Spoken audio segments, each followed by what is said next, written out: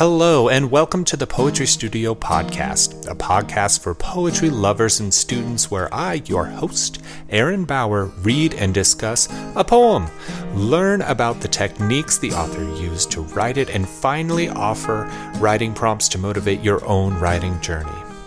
Today, we will be reading and discussing A Jellyfish by Marianne Moore.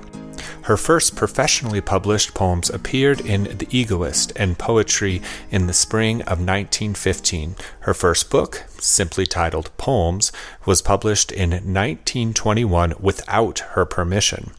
The poem we are reading today, A Jellyfish, is one of her early poems and was first published in her college's literary magazine. She wrote several books, including her collected poems, which won the National Book Award and the Pulitzer Prize in Poetry in 1951. Her language is precise and often funny. She is often considered to be a modernist poet, which is apparent by her willingness to avoid conventions of poetry like meter and experiment in poetic forms. To help demystify some of the ideas people have about poetry being complicated or hard to understand, I will be discussing one poetic device that an author uses in the poem we are reading for each podcast. The poetic device that we are going to discuss today is the poetic line.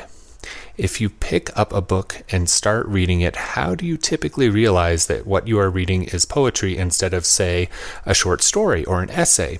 The easiest feature of poetry for most people to recognize is the line. Usually, a line of poetry doesn't go all the way across the page. The words are split up across several lines, even though the actual words could have gone further to the right side of the page. When a poet decides to end writing on a line and start writing on the next line, that's called a line break.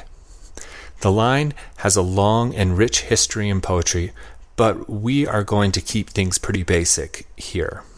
A line of poetry that has around 10 syllables is considered a normal length. Lines that have consistently more than 10 syllables are long lines. Lines that have consistently fewer than 10 syllables are short lines. The poem we are reading today, A Jellyfish, has short lines. 8 syllables is the most that occur in one line, and many of the lines only have 2 or 3 syllables.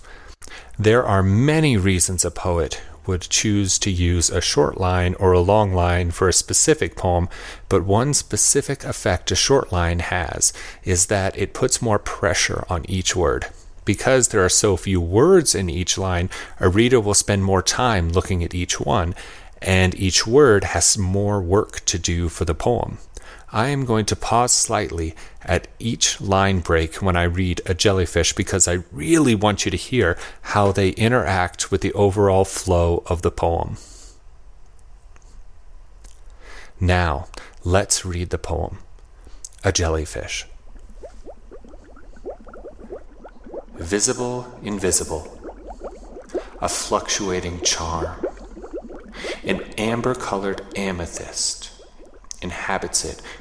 Your arm approaches and it opens and it closes. You have meant to catch it and it shrivels. You abandon your intent. It opens and it closes and you reach for it. The blue surrounding it grows cloudy and it floats away from you. This poem takes and explores so many ideas and images that seem to contradict each other. It makes sense, I suppose, to do that when trying to explain something as bizarre and beautiful as a jellyfish. The name of the animal itself is a contradiction. How can something be both jelly and fish? Rather than avoid the confusion that could come up in discussing an entity that any reasonable person would think shouldn't exist, the speaker in this poem leans into the confusion right away with the opening lines. Visible, invisible, a fluctuating charm. At the same time, you both can see a jellyfish and also see right through it. And what is visible and what is invisible change as you watch in an almost magical way. The word charm comes from the Middle English meaning incantation or magic spell. The fluctuation of what the jellyfish chooses to show you is something like a witch casting a spell over you. Also, the way Moore chooses to use line breaks plays with your mind to give us the impression of something magical occurring. The speaker describes the jellyfish as if an amber-colored amethyst inhabits it. Your arm approaches. The amethyst is a description of the jellyfish, but the line breaks leave us with the words inhabits it, your arm. With the pressure Moore puts on these words in the poem's short lines, the it in this line seems to be the speaker's arm rather than the jellyfish. It is as if the jellyfish is choosing to inhabit the speaker's body. But it can't happen. As the speaker attempts to grab the jellyfish, it slips through her fingers and floats away. Maybe there are some things too mysterious or powerful for us to grasp or understand. Maybe there are things out there that we just aren't capable of understanding yet.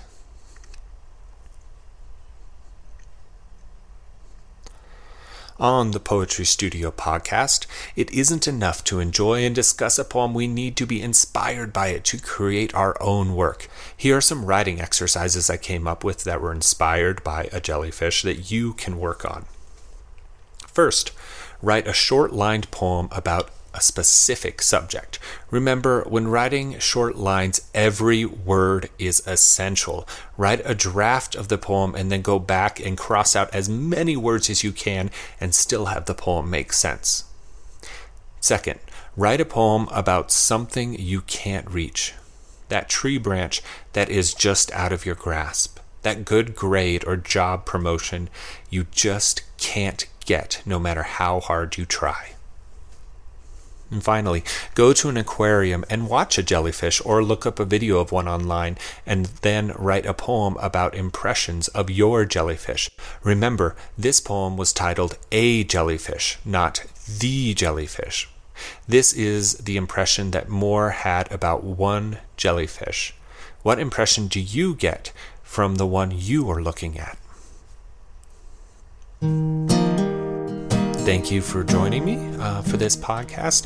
If you or your child complete one of these writing prompts and would like for your writing to be featured on the podcast, feel free to email me the text or a recording of you reading the poem and I will share it here. You can email the poem or a recording of it to Poetry Studio Podcast, all one word, @gmail.com. While I can't guarantee that everyone who sends something in will be featured, I love sharing poetry and will share as much of it as I can with you guys. If you have any comments or questions, feel free to reach out to me at the same email, poetrystudiopodcast@gmail.com. Thanks so much for joining me. If you liked it, please give a 5-star review on iTunes and share it with your friends. If you can, please become a member of the Poetry Studio Podcast by donating to my Patreon. New episodes come out each week on Wednesday with special bonus episodes and materials available to members. Written transcripts of episodes are also available to members. That's all the time we have for today. The music and audio effects included in the podcast were either performed by me or in the public domain. Jellyfish was written by Marianne Moore and is in the public domain. Happy writing, and see you next week.